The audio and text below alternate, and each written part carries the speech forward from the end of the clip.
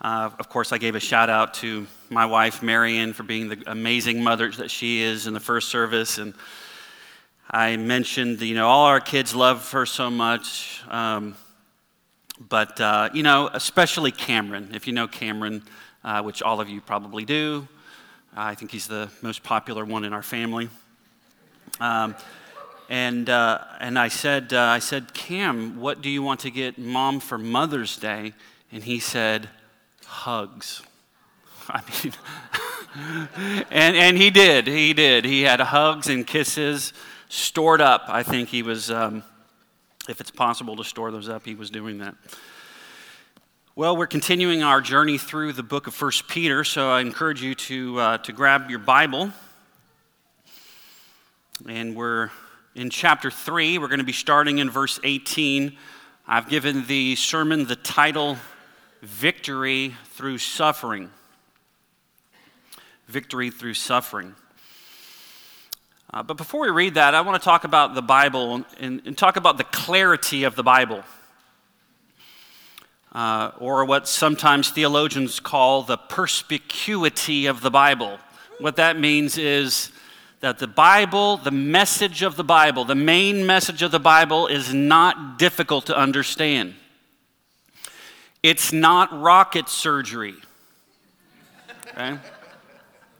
A child can understand the main message of the Bible. How many kids do we have out there this morning? You all know the message of the Bible, right? How many of you know John 3:16? Anybody? All right. How about we say it together? This is for the kids, me and the kids. All right, ready? Are you with me? I got to hear you loudly though, right? Ready? For God so loved the world that he gave his only Son, that whoever believes in him should not perish, but have eternal life. Well done. That verse summarizes in one verse, one sentence, the major thrust of the Bible. It's not difficult. There are other verses I think you can do this with. Titus 3:5, it says that God saved us not because of works of righteousness. God saved us not because of our own works, but according to his own mercy by the washing of regeneration and the renewal of the Holy Spirit. Or perhaps 1 John 4:10, in this is love, not that we loved God, but that he loved us and sent his Son to be the propitiation for our sins, to be that sacrifice that took the wrath of God for us. The main message of the Bible is not hard to understand. But can you explain it? Can you give a defense to those who ask you? Can you explain the message of what we call the gospel, the good news of Jesus Christ? Well, in this church, we've done some training before, and we've looked at a method of doing this. I think it's really helpful. It's called the 3 circles approach. So let's watch this short video that explains how to share the gospel. So we live in this world, and it's characterized by brokenness. We don't have to look very hard to see there are things like disease, disasters, wars.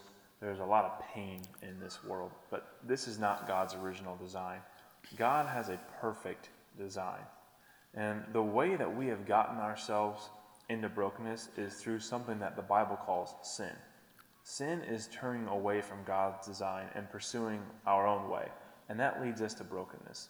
Brokenness eventually leads us to death, and this death will separate us from God forever. But God doesn't want us to stay in brokenness, so he's made a way out, and that way is Jesus. Jesus comes and he enters into our brokenness, and the death that we deserve for pursuing brokenness, Jesus takes our place and dies on a cross, and his body is broken for us. And 3 days after he dies, he rose from the dead, and he made a way out of brokenness. And people try many things to get out of brokenness, things like religion, things like success or relationships, education or drugs and alcohol, but none of these things can get us out of brokenness. The only way out is Jesus. And if we turn from our sin and believe that Jesus died for us and rose from the dead, we can leave brokenness and grow in a relationship with God and pursue his design. And more than that, we can go. We can be sent just like Jesus back into brokenness to help others come through him to pursue God's design. Now, there's two types of people in the world. There are people that are pursuing God's design, and there's people that are still in brokenness. We have to ask ourselves, where are we? So where do you think you are?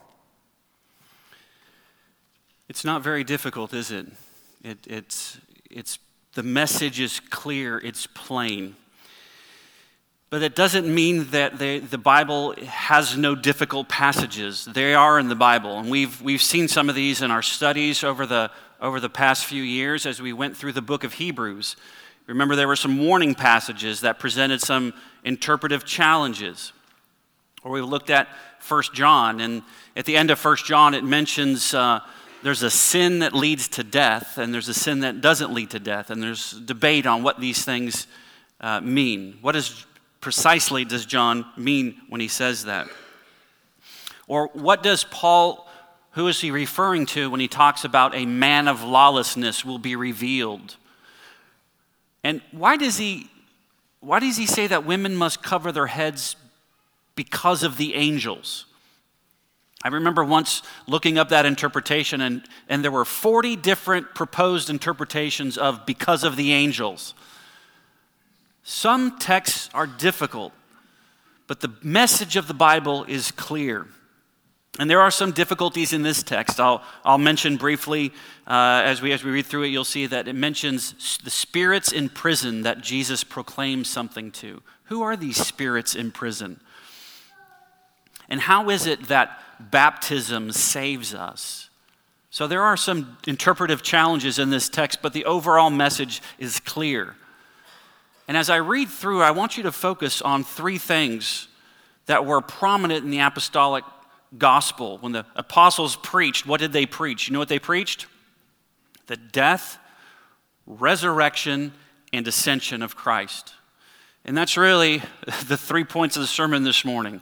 Jesus suffered and died, he was raised again, and he ascended to heaven. So it's very easy to follow. So let me read the text. You, as I read through, you listen for those three components. So 1 Peter 3:18, for Christ also suffered once for sins, the righteous for the unrighteous, that he might bring us to God, being put to death in the flesh, but made alive in the Spirit, in which he went and proclaimed to the spirits in prison, because they formerly did not obey when God's patience waited in the days of Noah, while the ark was being prepared, in which a few, that is 8 persons, were brought safely through water. Baptism, which corresponds to this, now saves you, not as a removal of dirt from the body, but as an appeal to God for a good conscience, through the resurrection of Jesus Christ, who has gone into heaven and is at the right hand of God, with angels, authorities, and powers having been subjected to him. Martin Luther said of this text, a wonderful text is this, and a more obscure passage perhaps than any other in the New Testament, so that I do not know for certainty just what Peter means. So this is the text I have this morning. Even Martin Luther was uncertain. Let me give you a summary before we get into the details here of what I think Peter is saying. Something like this: because Christ suffered and was later glorified, suffering is not a sign of God's displeasure. Thus, believers, we do not need to fear suffering, since we share the same destiny as our Lord. His suffering ultimately led to his victory over his enemies, and it provides reconciliation for believers. And so just like Noah, believers who are a persecuted minority can trust that God will faithfully deliver them through the resurrection and ascension of Jesus. Basically what he's saying, it's worth it, that there is victory through suffering. So let me pray for us.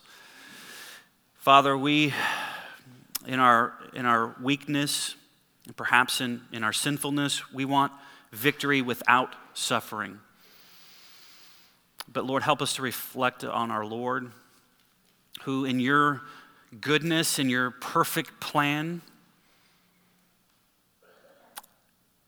had a different road for him. And he willingly came and laid down his life, was willing to suffer on our behalf. And so, Father, in our suffering, in our trials, help us to look to Christ, the author and the perfecter of our faith, who for the joy set before him was willing to endure the cross. So, Lord, teach us now, we pray. In Jesus' name, amen. So first, Jesus' suffering and death is the means of our reconciliation. So point number one, Jesus' suffering and death is the means of our reconciliation. Because Jesus suffered, we can be reconciled to God. That's what Peter says in verse 18. He says, for Christ also suffered. Notice the also there, by the way. If you look to verse 17, what does it say? It says, we suffer. When we suffer, it should be for doing what is right. But Christ also suffered once for sins, the righteous for the unrighteous, that he might bring us to God, being put to death in the flesh, but made alive in the Spirit.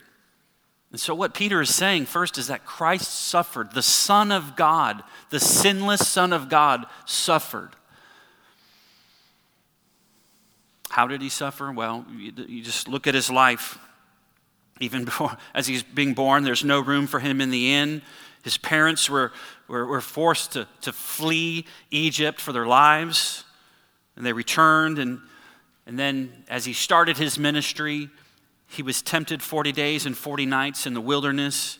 He even says he has no place to lay his head, and constantly plots were made to kill him. In his journey to the cross, remember in the Garden of Gethsemane, he sweat, as it were, drops of blood.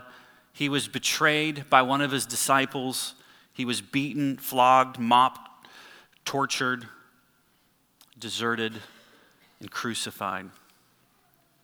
But of course, spiritually, he suffered as he bore the sins of the world, and he cried out, my God, why have you forsaken me?" as he experienced the wrath of God that we deserved.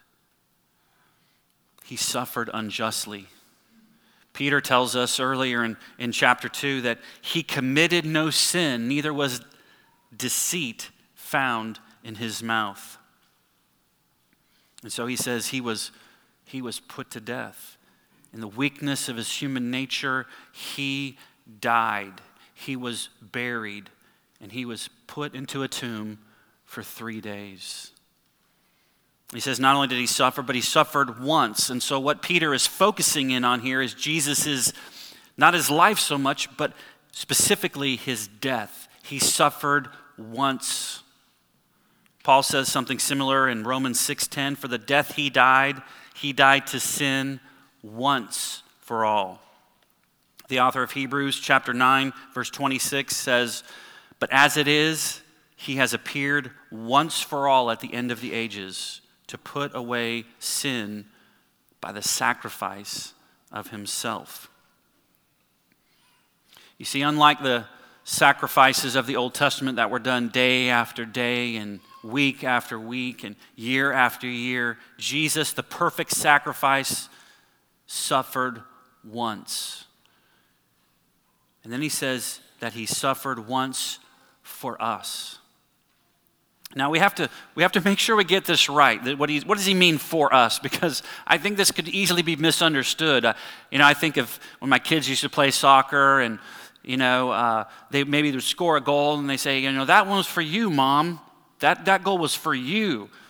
That's not the kind of "for you" for us that Peter is talking about. He's talking about in your place, in your stead, on behalf of you.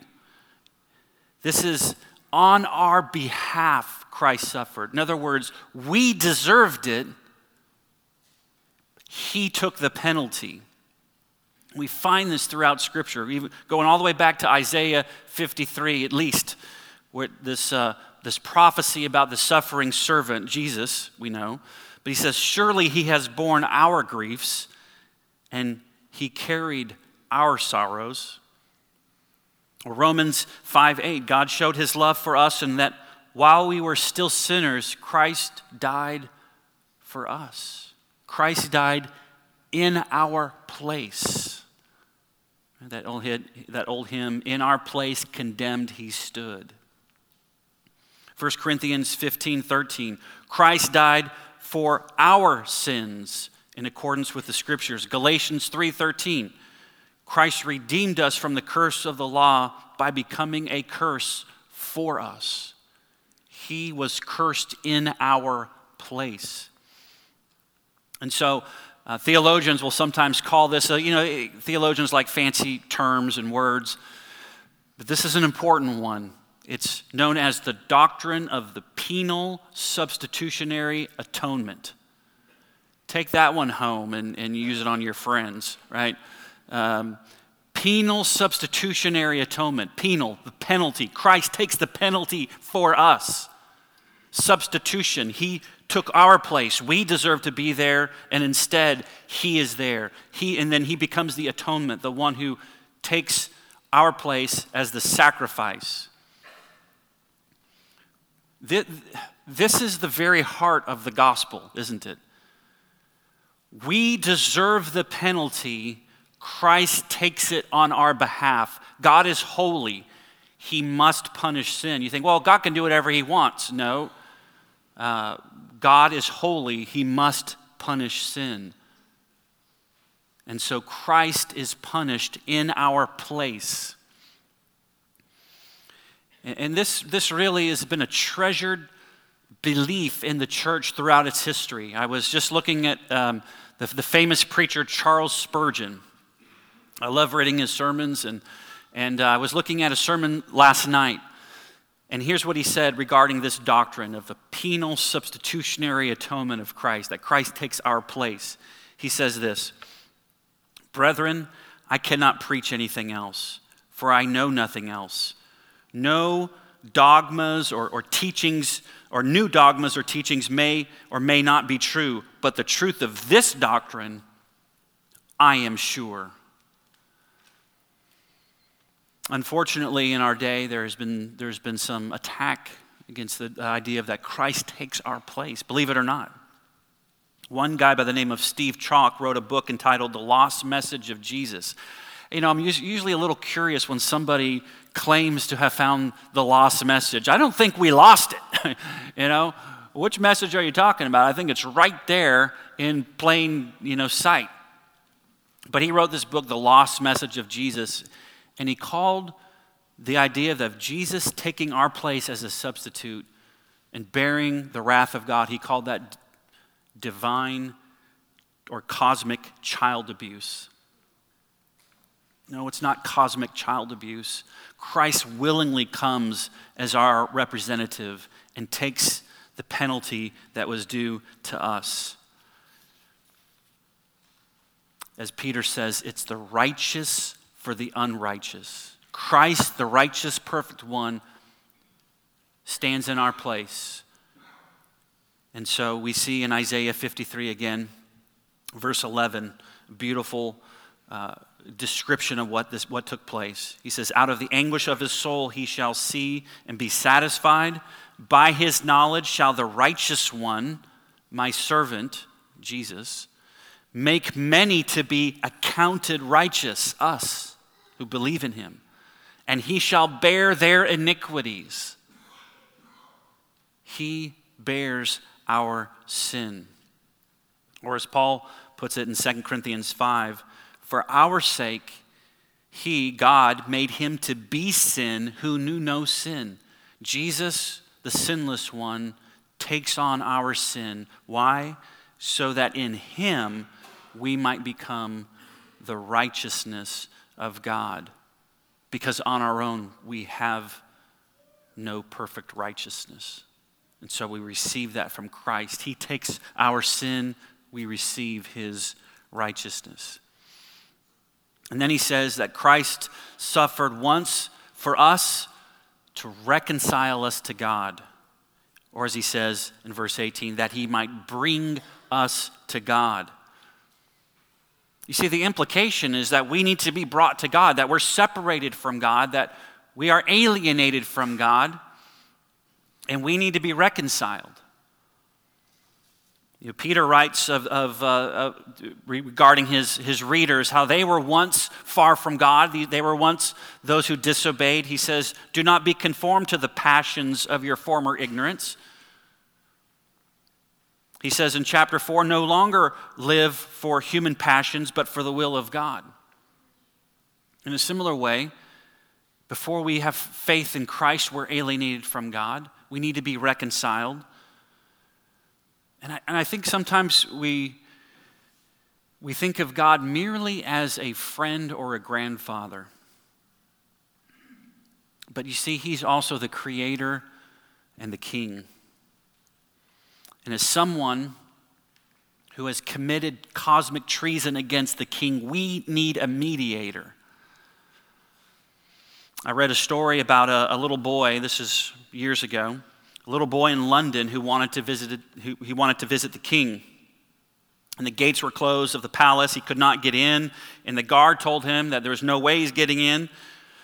And then suddenly a well-dressed man came along and asked the boy what the problem was. And the boy said, I want to see the king. The gentleman said, well, you just come with me. And he took the boy's hand and he led him to the king. And as he passed the guard stood up and he presented arms as they passed by. You see, the little boy had taken hold of the hand of the Prince of Wales, the king's own son, and this gave him access. We need to be reconciled. We have offended the king. We're not just a little innocent boy. We have offended the king. We need a mediator who can stand in our place and to bring us to God. One author I read put it this way. He said, Jesus died in order that, so to speak, he might reach across the gulf between God and humanity and taking our hand, lead us across the territory of the enemy into the presence of the Father who called us. You see, Jesus' suffering and death is the means of our being reconciled to God. That's what Peter says. But secondly, we see that Jesus' resurrection is the means of our vindication. Jesus' resurrection is the means of our vindication. Verses 19 to 21, actually even at the end of verse 18, the resurrection is the focus. Verse 18, at the end of that verse, it says that he was put to death in the flesh, but he was made alive in the Spirit. He was made alive in the Spirit. Some translations render it, he was made alive by the Spirit, and I think that's right. It was the Spirit of God that raised up Jesus after 3 days. Although he was put to death in the flesh, the Spirit raised him up. And this is what Paul says in Romans 8:11, isn't it? He says, if the Spirit of him who raised Jesus from the dead, see, the Spirit raised Jesus from the dead, if that Spirit dwells in you, he who raised Christ Jesus from the dead will also give you life to your mortal bodies through his Spirit who dwells in you. The same Spirit that raised Jesus will raise you. And so notice that the resurrection it really brackets this passage. At the end of verse 18, he was made alive by the Spirit. Verse 21, he mentions it's through the resurrection of Jesus Christ. You see, the resurrection is what validates or vindicates Christ's suffering and what gives us hope. Now, just want to make sure that we all are on the same page on this understanding of vindication. I looked it up in the dictionary. It means proof that someone is right, reasonable, or justified. Have you ever been vindicated? Have you ever shared something with somebody and they're like, no way, you're kidding. That's impossible. I don't believe that. You're making stuff up, right? And we're like, no, I'm really serious. And then nobody believes you. But then all of a sudden you show some proof. Aha! You've been vindicated. You know what that feeling is? Nobody believes you, then all of a sudden you offer proof. Vindication. How do we know Christ's claims are true? How do we know he is who he says he is? The answer is the resurrection. Vindicated. And how do we know that our suffering is worth it? How do we know that we are justified? The answer, his resurrection, vindicated. As Paul says in 1 Timothy 3:16, that Jesus was manifested in the flesh, vindicated by the Spirit. There it is. The Spirit raised him again. He was vindicated. And then he was seen by angels, proclaimed among the nations, believed on in the world, and taken up in glory. One author I read put it this way. He said, the vindication of Christ lays the basis for the vindication of the believer. And Christ's vindication is total. He goes on to say, vindication is real, and Christ's vindication belongs precisely to those who suffer. We are vindicated because of him. You know, when I go on vacation, I always like to bring a John Grisham novel with me, especially if I'm at the beach and I'm relaxing and I have time to read. Anybody like to read John Grisham novels?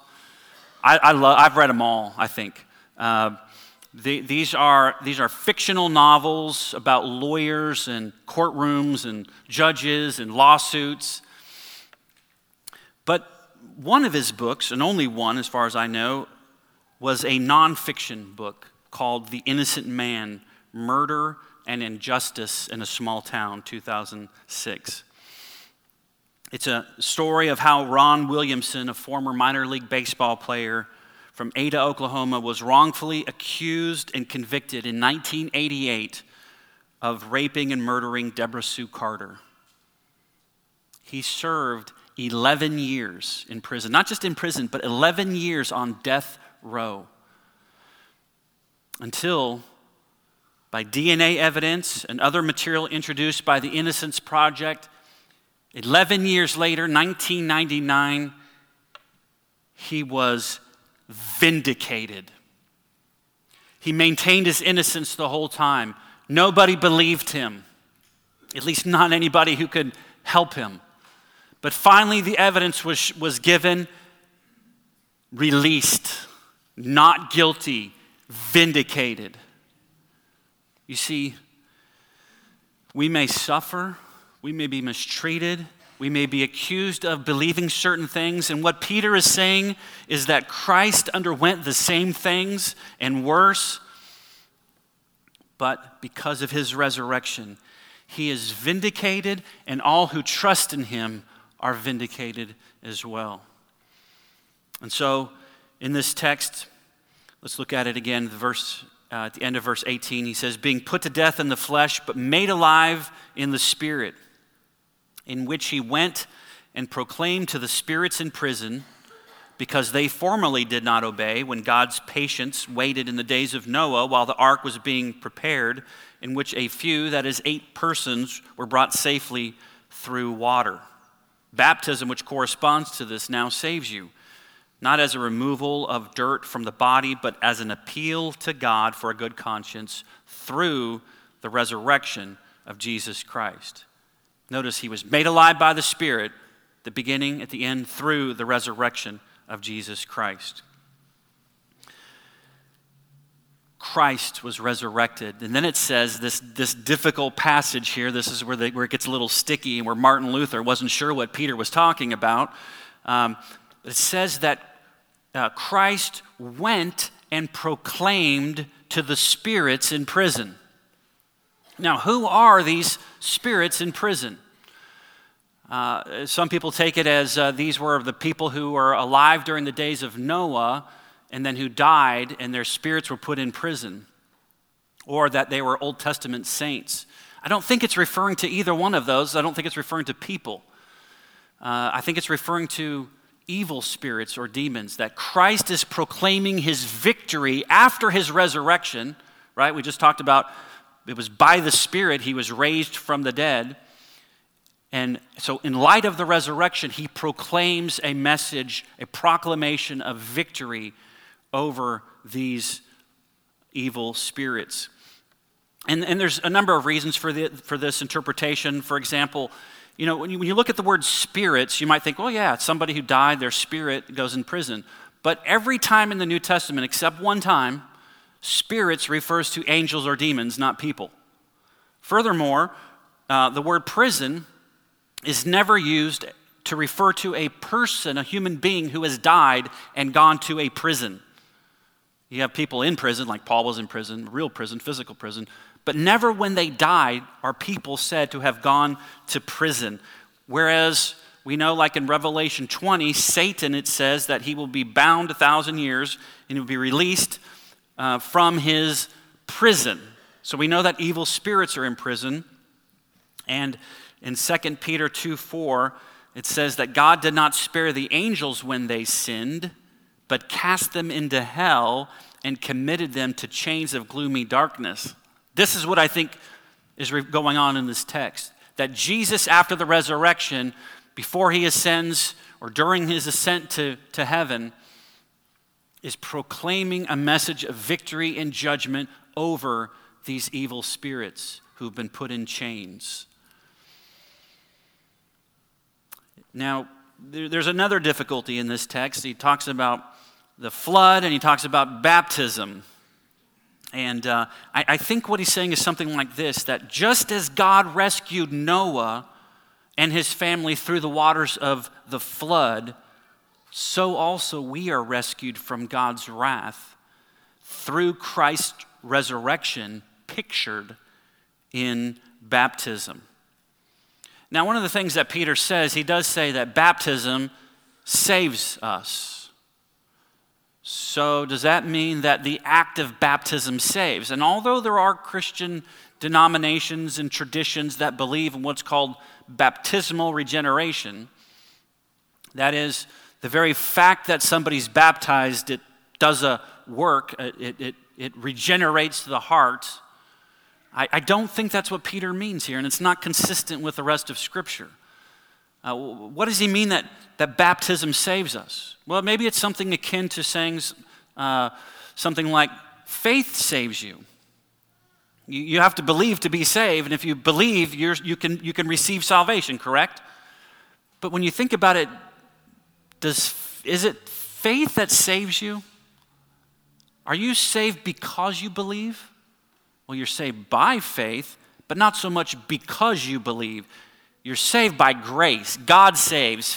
Your faith doesn't do it, right? God does it through the means of faith. And I think something similar is going on here with baptism. It's the resurrection of Christ that ultimately is our salvation. But God, it's pictured here in our death and our being raised to newness of life. And so he could say, in that sense, it's baptism that saves us. It's because we are in Christ. He talks about having a clear conscience, right? You have to believe. It has to be a heartfelt response. But in baptism, then, is that beautiful picture of dying and being raised with Christ.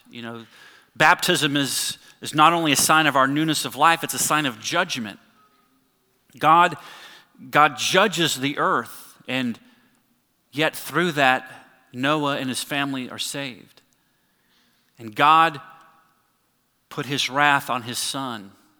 And by faith, we die to sin, but we are also raised to newness of life. Because of the resurrection, God saves us. So, because of Christ's suffering, we are reconciled. We can be reconciled to God.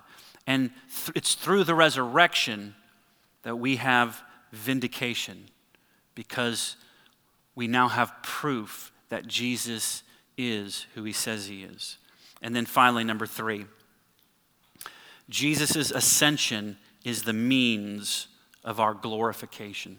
Jesus' ascension is the means of our glorification. Verse 22. He's talking about Jesus. He says, who has gone into heaven and is at the right hand of God with angels, authorities, and powers, having been subjected to him. Jesus has gone into heaven. Do you know there are other people who are resurrected from the dead? For example, Lazarus. Jesus resurrected Lazarus, but he died again. Jesus was resurrected and he went to heaven where he reigns with God the Father. And so he says that he is at the right hand of God, meaning he is the one ruling and reigning. 4 times in the book of Hebrews, it tells us that Jesus, our great high priest, who has made purifications for our sins through the single sacrifice of himself, what did he do? He sat down at the right hand of God. His work is completed. And so he has subjected angels, authorities, and powers. Or as Paul says in Colossians 2:15, he has disarmed the rulers and authorities and put them to open shame by triumphing over them in him. I like the way that Luther put it in his famous hymn, the Prince of Darkness grim, we tremble not for him. His rage we can endure, for lo, his doom is sure. One little word will fell him. Christ rules and reigns. And even though the Bible says that Satan is a roaring lion, he's a lion on a leash, his defeat, his doom is certain. And ultimately, he will be defeated, and the last enemy to be defeated will be death. And Paul says in 1 Corinthians 15, he must reign, Jesus must reign until he has put all his enemies under his feet. The last enemy to be destroyed is death. You see, what Peter is saying is that our future is tied to Christ's. Because through our faith in him, we are united to him, and all the blessings that he has received, as Paul says in the book of Ephesians, every spiritual blessing is ours in Christ. Last year, a man by the name of Chris Gursky from Florida, he decided to try hang gliding in the Swiss Alps. Look, if you're going to go hang gliding, you might as well go big or go home, right? You go to the Swiss Alps. What could be more beautiful than that? There's only one problem. It was a large problem because the pilot, you see, they're in tandem together in one hang glider. The pilot, the instructor, failed to strap him in. The pilot was strapped in, but Chris was not strapped in. So as they take off, he realizes this. The pilot realizes this, but the pilot's flying this thing. And so Chris has to hold on for his life as they start to gain altitude. At one point, they are 4,000 feet in the air. He had to hold on for several minutes. He pulled a tendon in his bicep. He ripped it. Upon landing at 45 miles an hour, he's dangling. He's supposed to be horizontal. He at 45 miles an hour, he lets go. He breaks his wrist. He held on for his life for 2 minutes and 14 seconds. And most of us could not do that. 14 seconds, we would be, at least we wouldn't be too high up. Maybe there's a chance. Well, watch this video. Are you ready for? See that showing he's not clipped in. Yes. 3, 2, 1, go. Run. Oops. Houston, we have a problem. Okay, that's about 14 seconds. Imagine most of us would be gone right there, probably not survive. They try to make an emergency landing here. That doesn't work, so they have to turn and go down to that valley below. That's where they get 4,000 feet. So he has to continue to hold on.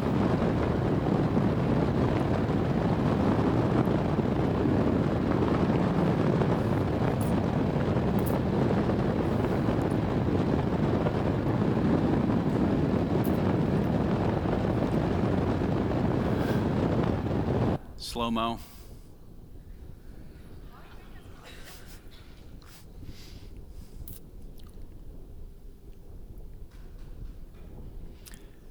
You can see he's going 45 miles an hour.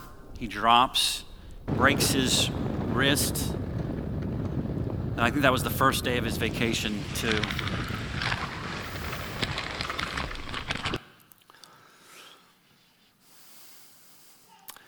What's the point of that video? Well, our lives, our futures are tied to another. Somebody, I promise you, is more faithful and reliable than that Swiss instructor. Paul puts it this way in Colossians 3. He says, "For you have died, and your life is hidden with Christ in God. And so when Christ, who is your life, appears, then you also will appear with him in glory." See, what he's saying is because of Jesus was resurrected and ascended to his throne in heaven, we too can have confidence that we will be overcomers and conquerors through him. You see, difficult passages in the Bible don't draw people away from the faith, but difficult trials in life do. In my experience, people tend to change their understanding of the Bible based on personal lifestyle preferences and trials they experience. So, brothers and sisters, this morning I say to you, have you let suffering pull you away from the faith, pull you away from your relationship with God? Are you drifting spiritually because of challenges to your faith? Peter reminds us this morning that pain and suffering are not necessarily a sign of God's displeasure. Jesus himself suffered. God has a purpose. He had a purpose for Jesus' suffering. He has a purpose for our suffering. And in our suffering, Jesus still reigns and rules. We have not become unstrapped or untethered to his providential grace and care. You see, through faith, we are joined together with him. And as he says, nothing will snatch you from my hand. You see, because he suffered, we are reconciled. The wrath of God against us is satisfied, and we now have access to the King, and more than that, we have become his children. Because he was vindicated by the resurrection, we are vindicated before the judge of the universe, not guilty. And someday we will be vindicated before the world. And because he was glorified and exalted by his Father, so too we will be glorified. Why? Because our life is hidden in Christ. Brothers and sisters, Jesus' word to us is this from John 16:33. Take heart, I have overcome the world. And what he's saying this morning is it's worth it. There is victory through suffering because of what he has done for us. Let's pray together.